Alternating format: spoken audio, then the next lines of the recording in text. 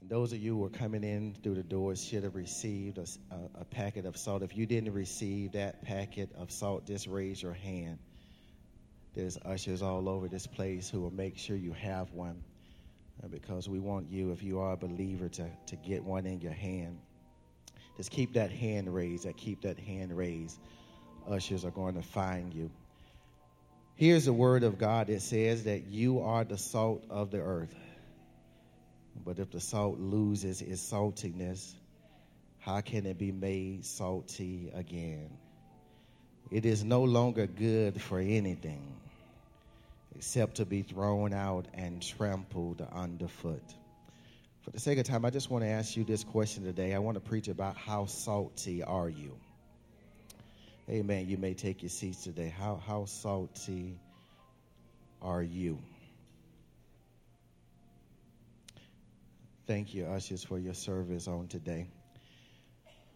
Brothers and sisters, those of us who have been chronicling the life of Jesus Christ through the gospel according to Matthew, know that Jesus Christ in Matthew chapter 4 is fresh off the foothills of a victory over Satan. In this temptation in the wilderness, Jesus defeats the devil. And with this particular victory, Minister Todger, he has set the precedence for a new kingdom and authority. With this defeat, Jesus shows us if we're going to have spiritual success, Sister Nancy, or if we're going to defeat the devils in our lives, then you and I have to understand this new kingdom agenda and authority. Because Jesus says that the kingdom that John preached was near, and the one that I proclaim is now. This new kingdom at hand is one of scriptural and spoken authority. That if you and I are going to defeat the devil in our lives, that you and I have to understand the value of scripture and spoken authority. Because the devil is not going to flee at your name. The devil is not going to flee because of what school you graduated from. It's not going to flee and be intimidated because of the car you drive and where you live and the place of where you work.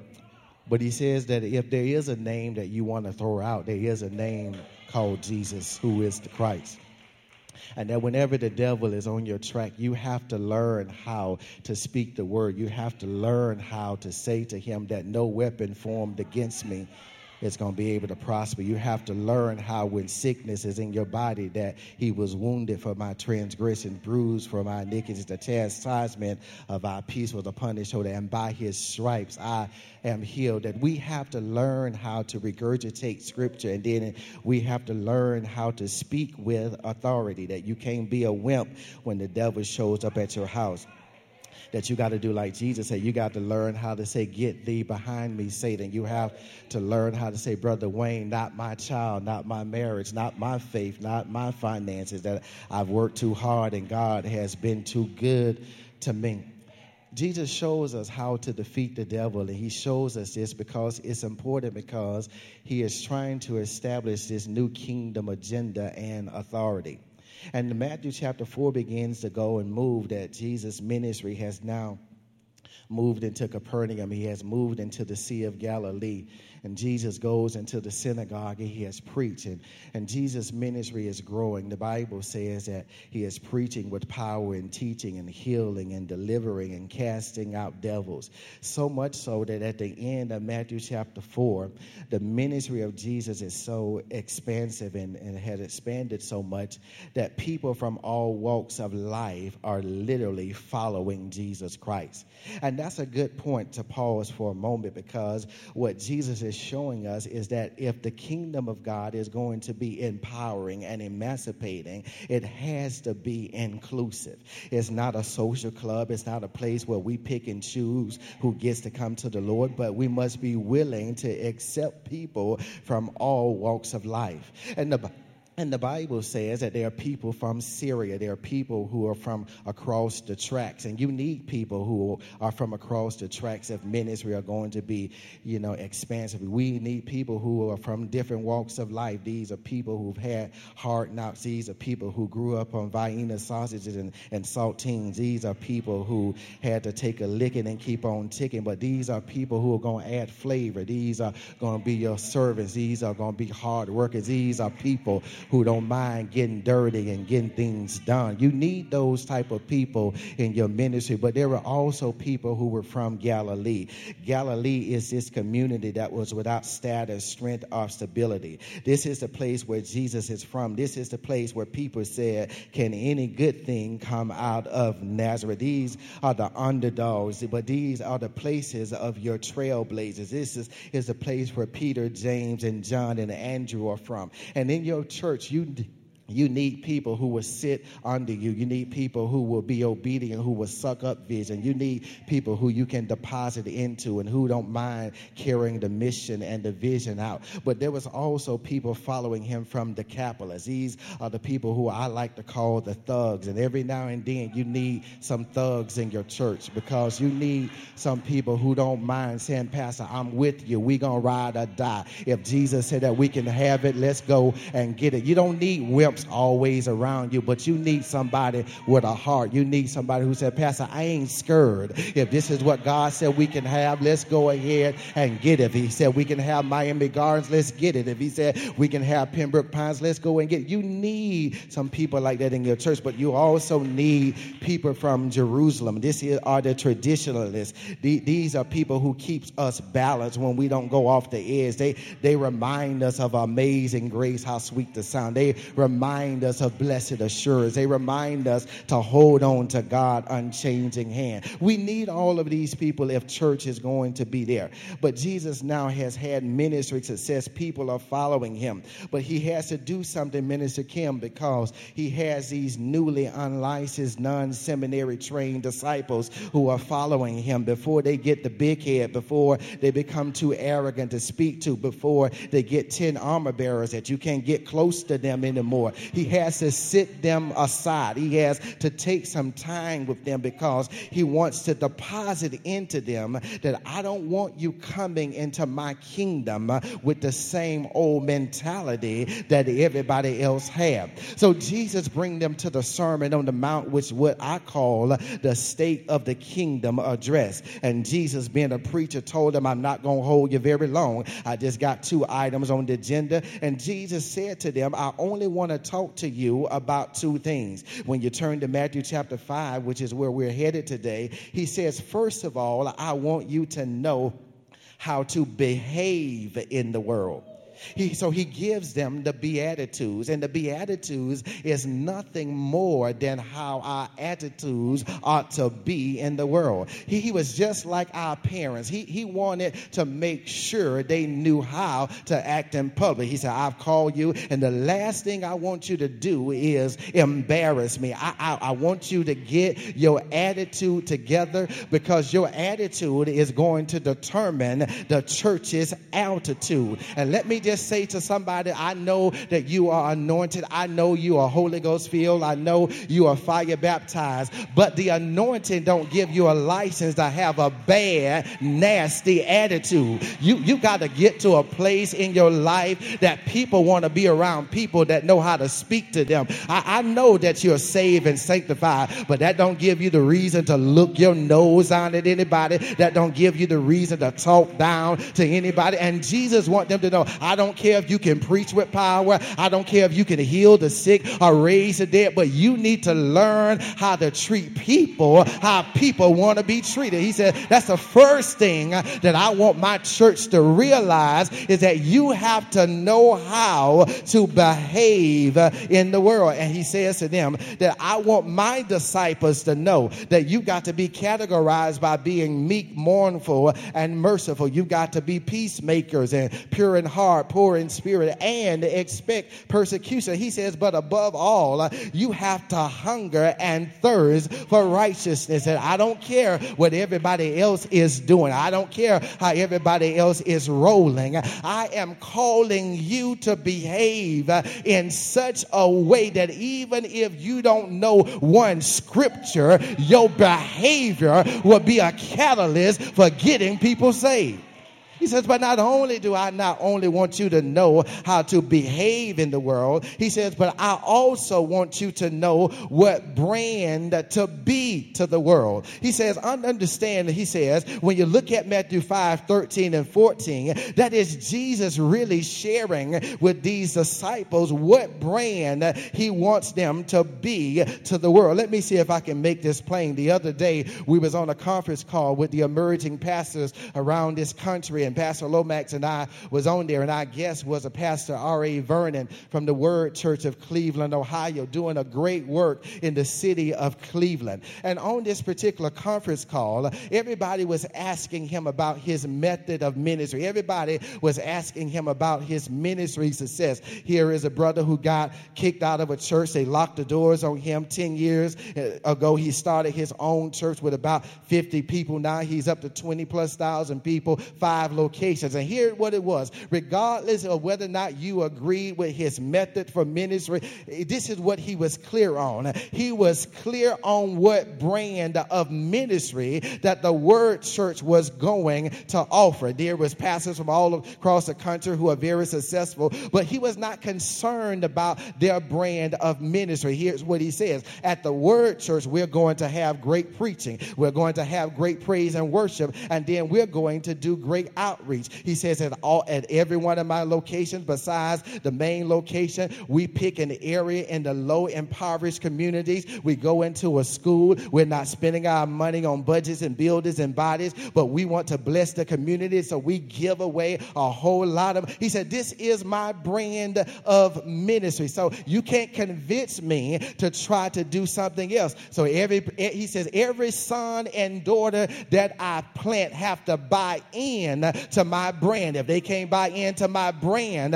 they can't represent the Word Church. And that's where Jesus was trying to get us in the text. He says, brothers and sisters, I want you to know what brand of kingdom I want you to be. He says, I want this kingdom to be reflective of 2 things. If you don't do anything else, he says, I want you to offer light, and I want you to be salty. In other words, Jesus is trying to say to them, I am not asking you to be Baskin Robbins. I'm not asking you to offer 31+ flavors, but I want you to be very specific. I want to be very intentional about what my expectation is. And I think I got to stop here for a moment, because I think that we have forgotten. I think we've been bamboozled. I think that we've gotten off course for what Jesus is expecting of us. Jesus is not asking us to just be impressed with big buildings. He's not asking us to be budget driven and body driven, but he wants to know, are we the light of the world and the salt in the earth? If we can't do anything else, we need to ask the question, how salty are we? Can you just turn to your neighbor on the left and right? Say, neighbor, how salty are you? How salty are you? I don't want to know about all these other accomplishments you got. I don't want to know about all these degrees you got. I don't want to know how long you've been in the church. All I want to know is, how salty are you? Does your life add flavor? Does your life add value? He says to these disciples, and I must say to us, he says, I want you to be a brand and not a blend. He says, I'm calling you to be different. I am calling you, brothers and sisters. Notice what the verse says. He says, you are the salt of the earth. Turn to your neighbor and say, he's talking about you. He's talking about you. Notice here. First of all, salt is to be separated. When he's speaking to these disciples, he is putting the pressure. He is laying out the platform. He says, I know that there's a crowd of people around. I know people are coming from all walks of life. He says, but here is what I need you to be clear on. I need you to be clear that I am expecting you to be the salt of the earth. Now, I cannot tell you what everybody else is going to be and what everybody else is going to do. But what I can say is I am expecting. I'm not asking you. I am informing you that I am expecting you to be the salt of the earth, that you must be a unique and distinct difference than everybody else. I'm not calling you to be a carbon copy. I'm not calling you to be like everybody else. I am calling you to be separated. Oh, I know I wasn't going to get amens there. He said, here's what I want you to know. That you have to get to a point and place in your life where you, watch this, prefer to be identified by me than all of the earthly accolades. That you have to get to a point and place in your life that you, watch this, that you have been picked out to be picked on. But you have to get to a place of comfort, of recognizing that I must be separated. I cannot blend in. I cannot, let me see if I can make this work. Watch this. The Neolithic people in 6050 BC discovered the value of salt being separated. Here is what they discovered. They discovered that when they extracted the salt from this salt-laden water that they had, that they discovered that the population grew because the salt was separated and extracted. Let me rewind this for you. They was here. Salt was in the water. They extracted the salt out of the water and then used the salt in its purest state.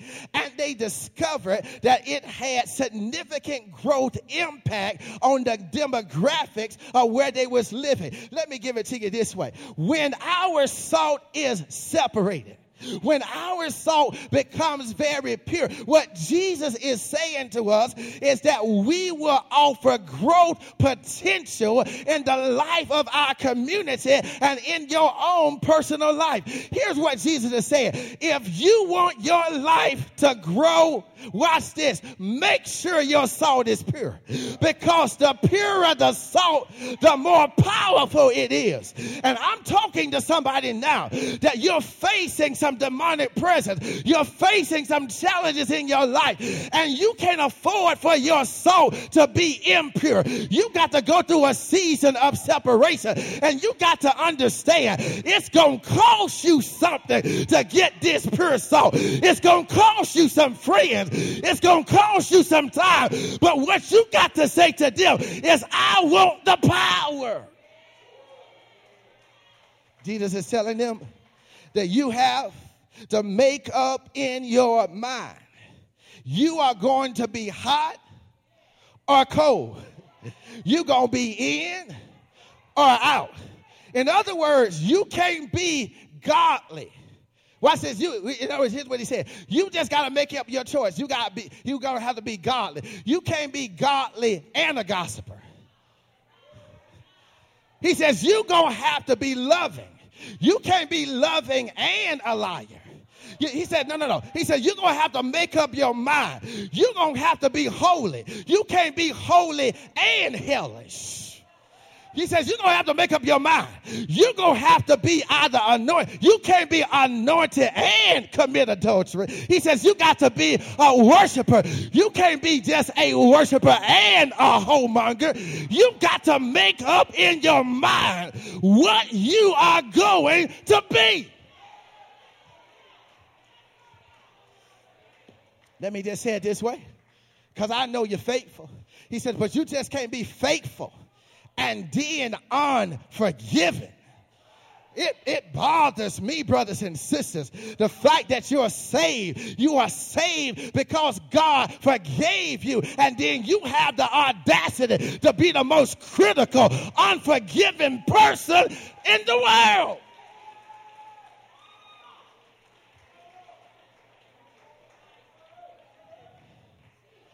What Jesus is trying to say to you and I, if salt is going to exist on the earth in its purest form, it has to be people who are willing to live a life of separation, not seclusion. People who are committed to holiness and not haughtiness. And people who are sold out for this brand and not wanting to be a blend. But he said not only is salt to really be separated, he says, but salt is to stand out.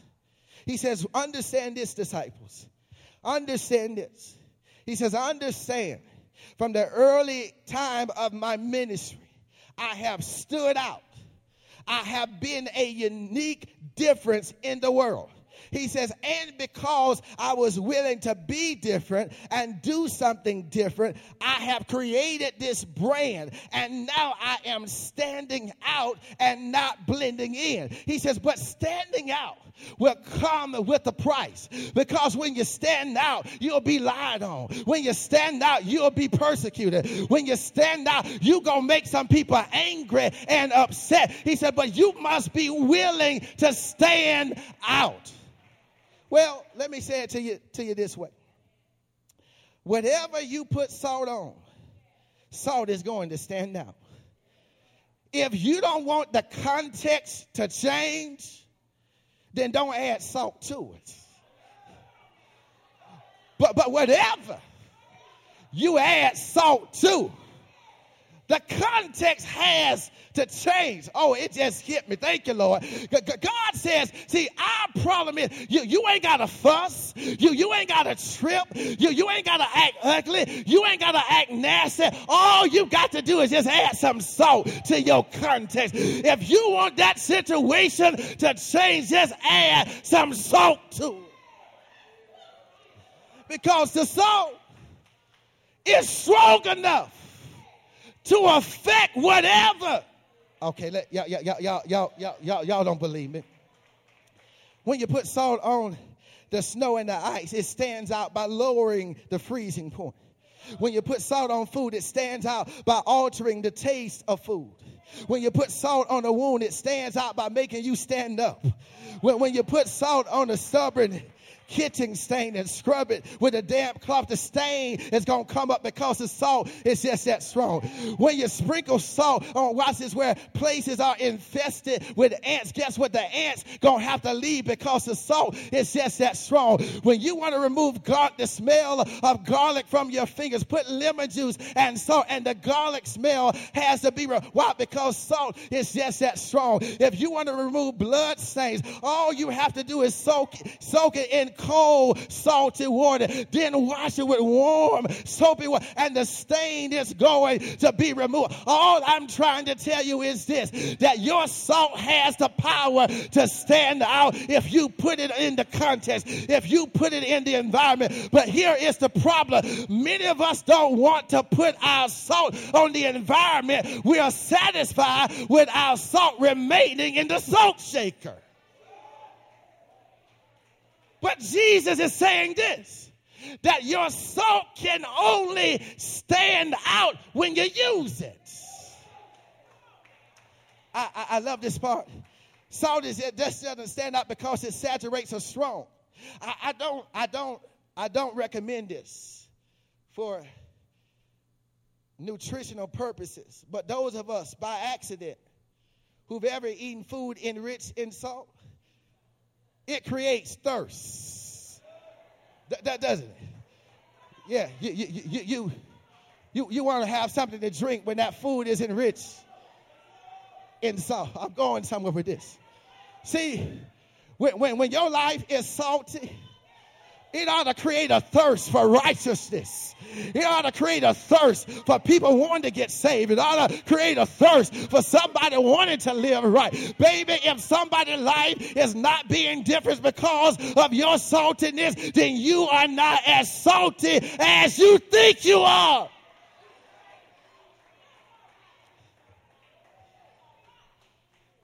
Jesus came here. He says, not only must your salt stand out, He says, but salt is also to add seasoning. I don't have time to preach this whole sermon, so you're going to have to come to the 11 o'clock if you want to hear it all. He says, But salt is also to add seasoning.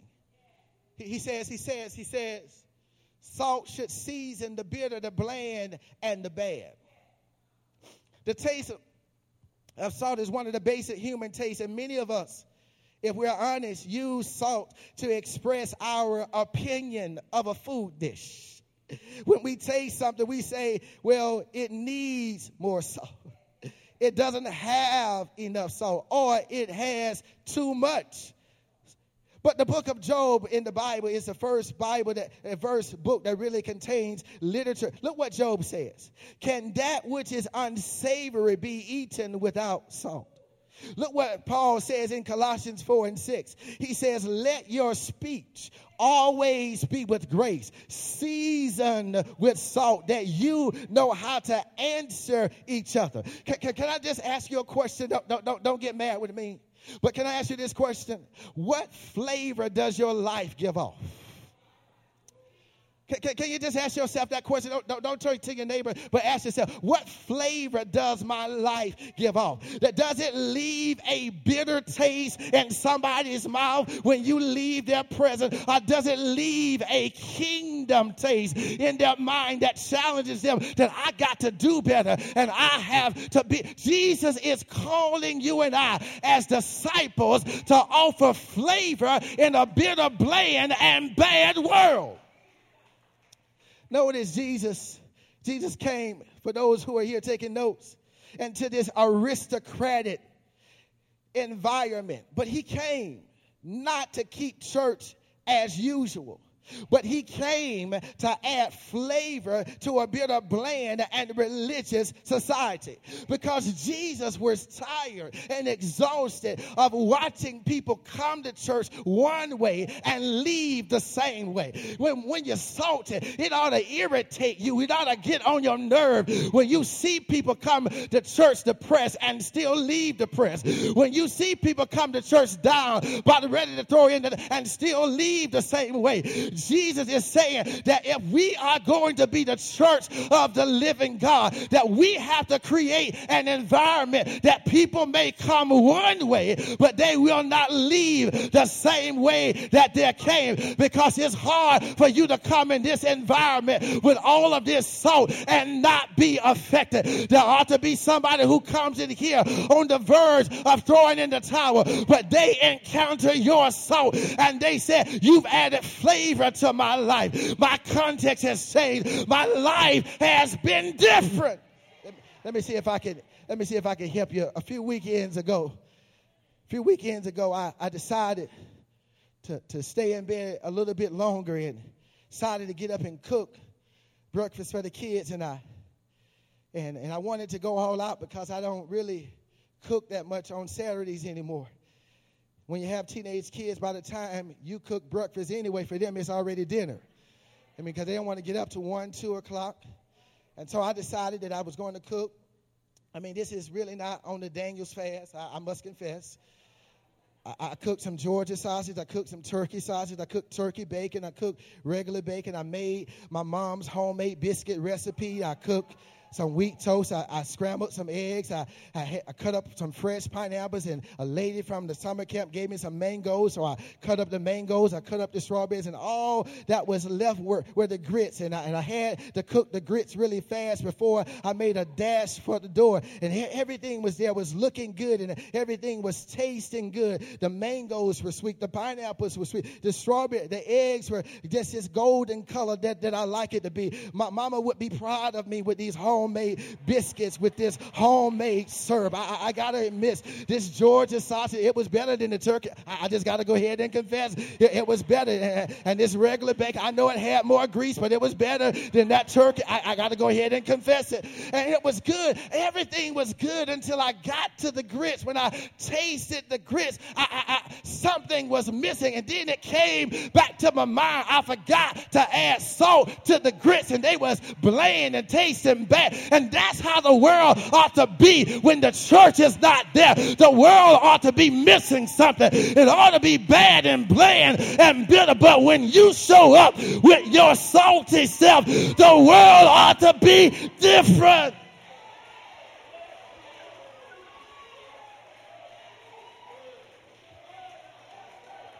woe unto the church if we move out of the community and they don't miss us.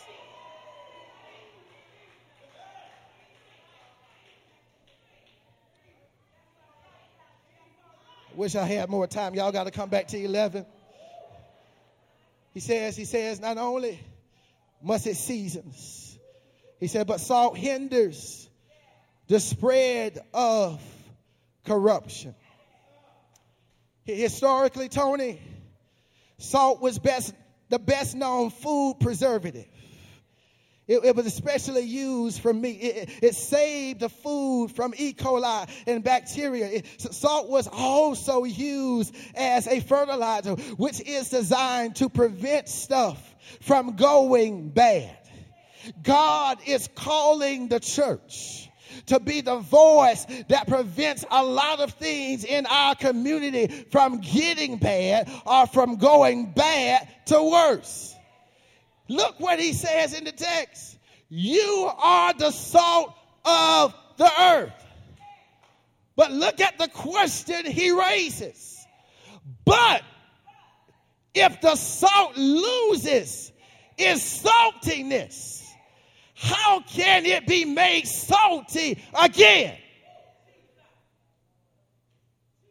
For all of my medical doctors and scientists in the building, question I want to raise is, if salt is a non-perishable item, how does it lose its saltiness? Understand, when Jesus is talking to these disciples, they are surrounded by the Dead Sea. And the Dead Sea is full of impurities. And the main ingredient in the Dead Sea is gypsum. And gypsum had a way of contaminating the salt. And it would contaminate the salt in such a way that it would lose its flavor. Could it be that Jesus is saying, if we don't guard our salt can become contaminated with gypsum? Oh, don't you look at me in that tone of voice like your salt can't be contaminated. Matter of fact, I'm looking at some contaminated salt now. That's the reason why you hadn't praised God all service. It's because your salt has become contaminated. Because when your salt is pure, when you think about the goodness of God and what he's done for you, a praise will rise up. A thank you will come out. A hallelujah will scream. Do I have anybody in this house who says, Lord, whatever happens, don't let me lose my saltiness?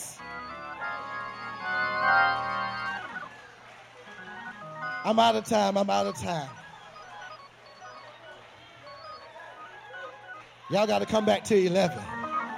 But is there anybody here can give God praise for the salt? Is there anybody here who thank God for the salt on your life? Is there anybody here who are grateful that your salt has made a difference?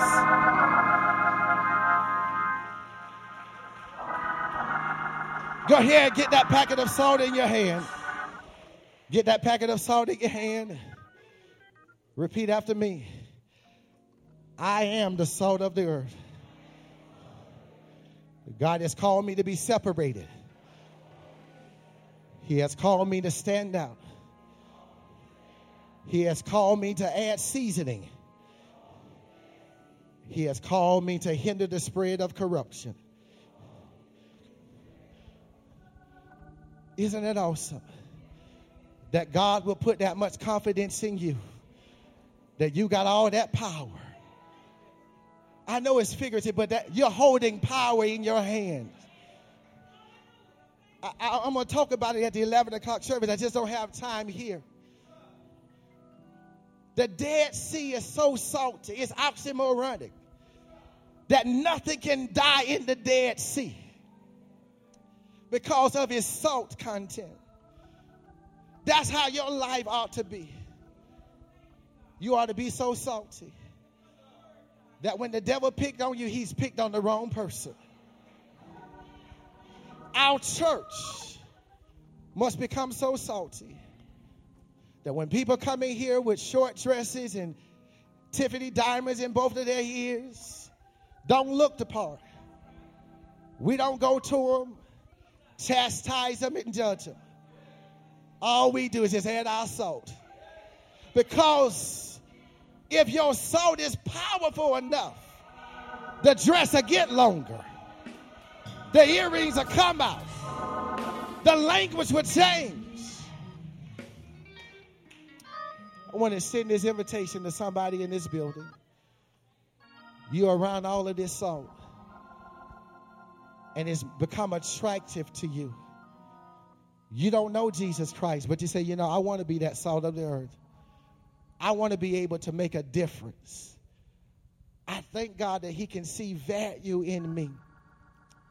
So much so that he can say, you are the salt of the earth. Perhaps in your life you've never felt valuable. Perhaps in your life you've never felt that you made a difference. But that's the difference between Christ. Everybody is valuable. Everybody has something to offer. Maybe you say, you know what, I'm saved, but I love the flavor of the fountain. I love how salty this church is. I want to connect and become a part of it. I want to grow where I'm going. I want to go where I can make a difference. I want to go where people won't judge me, but they'll just add salt to my life. If I'm talking to you, move from where you are and come to where you need to be. And I promise you,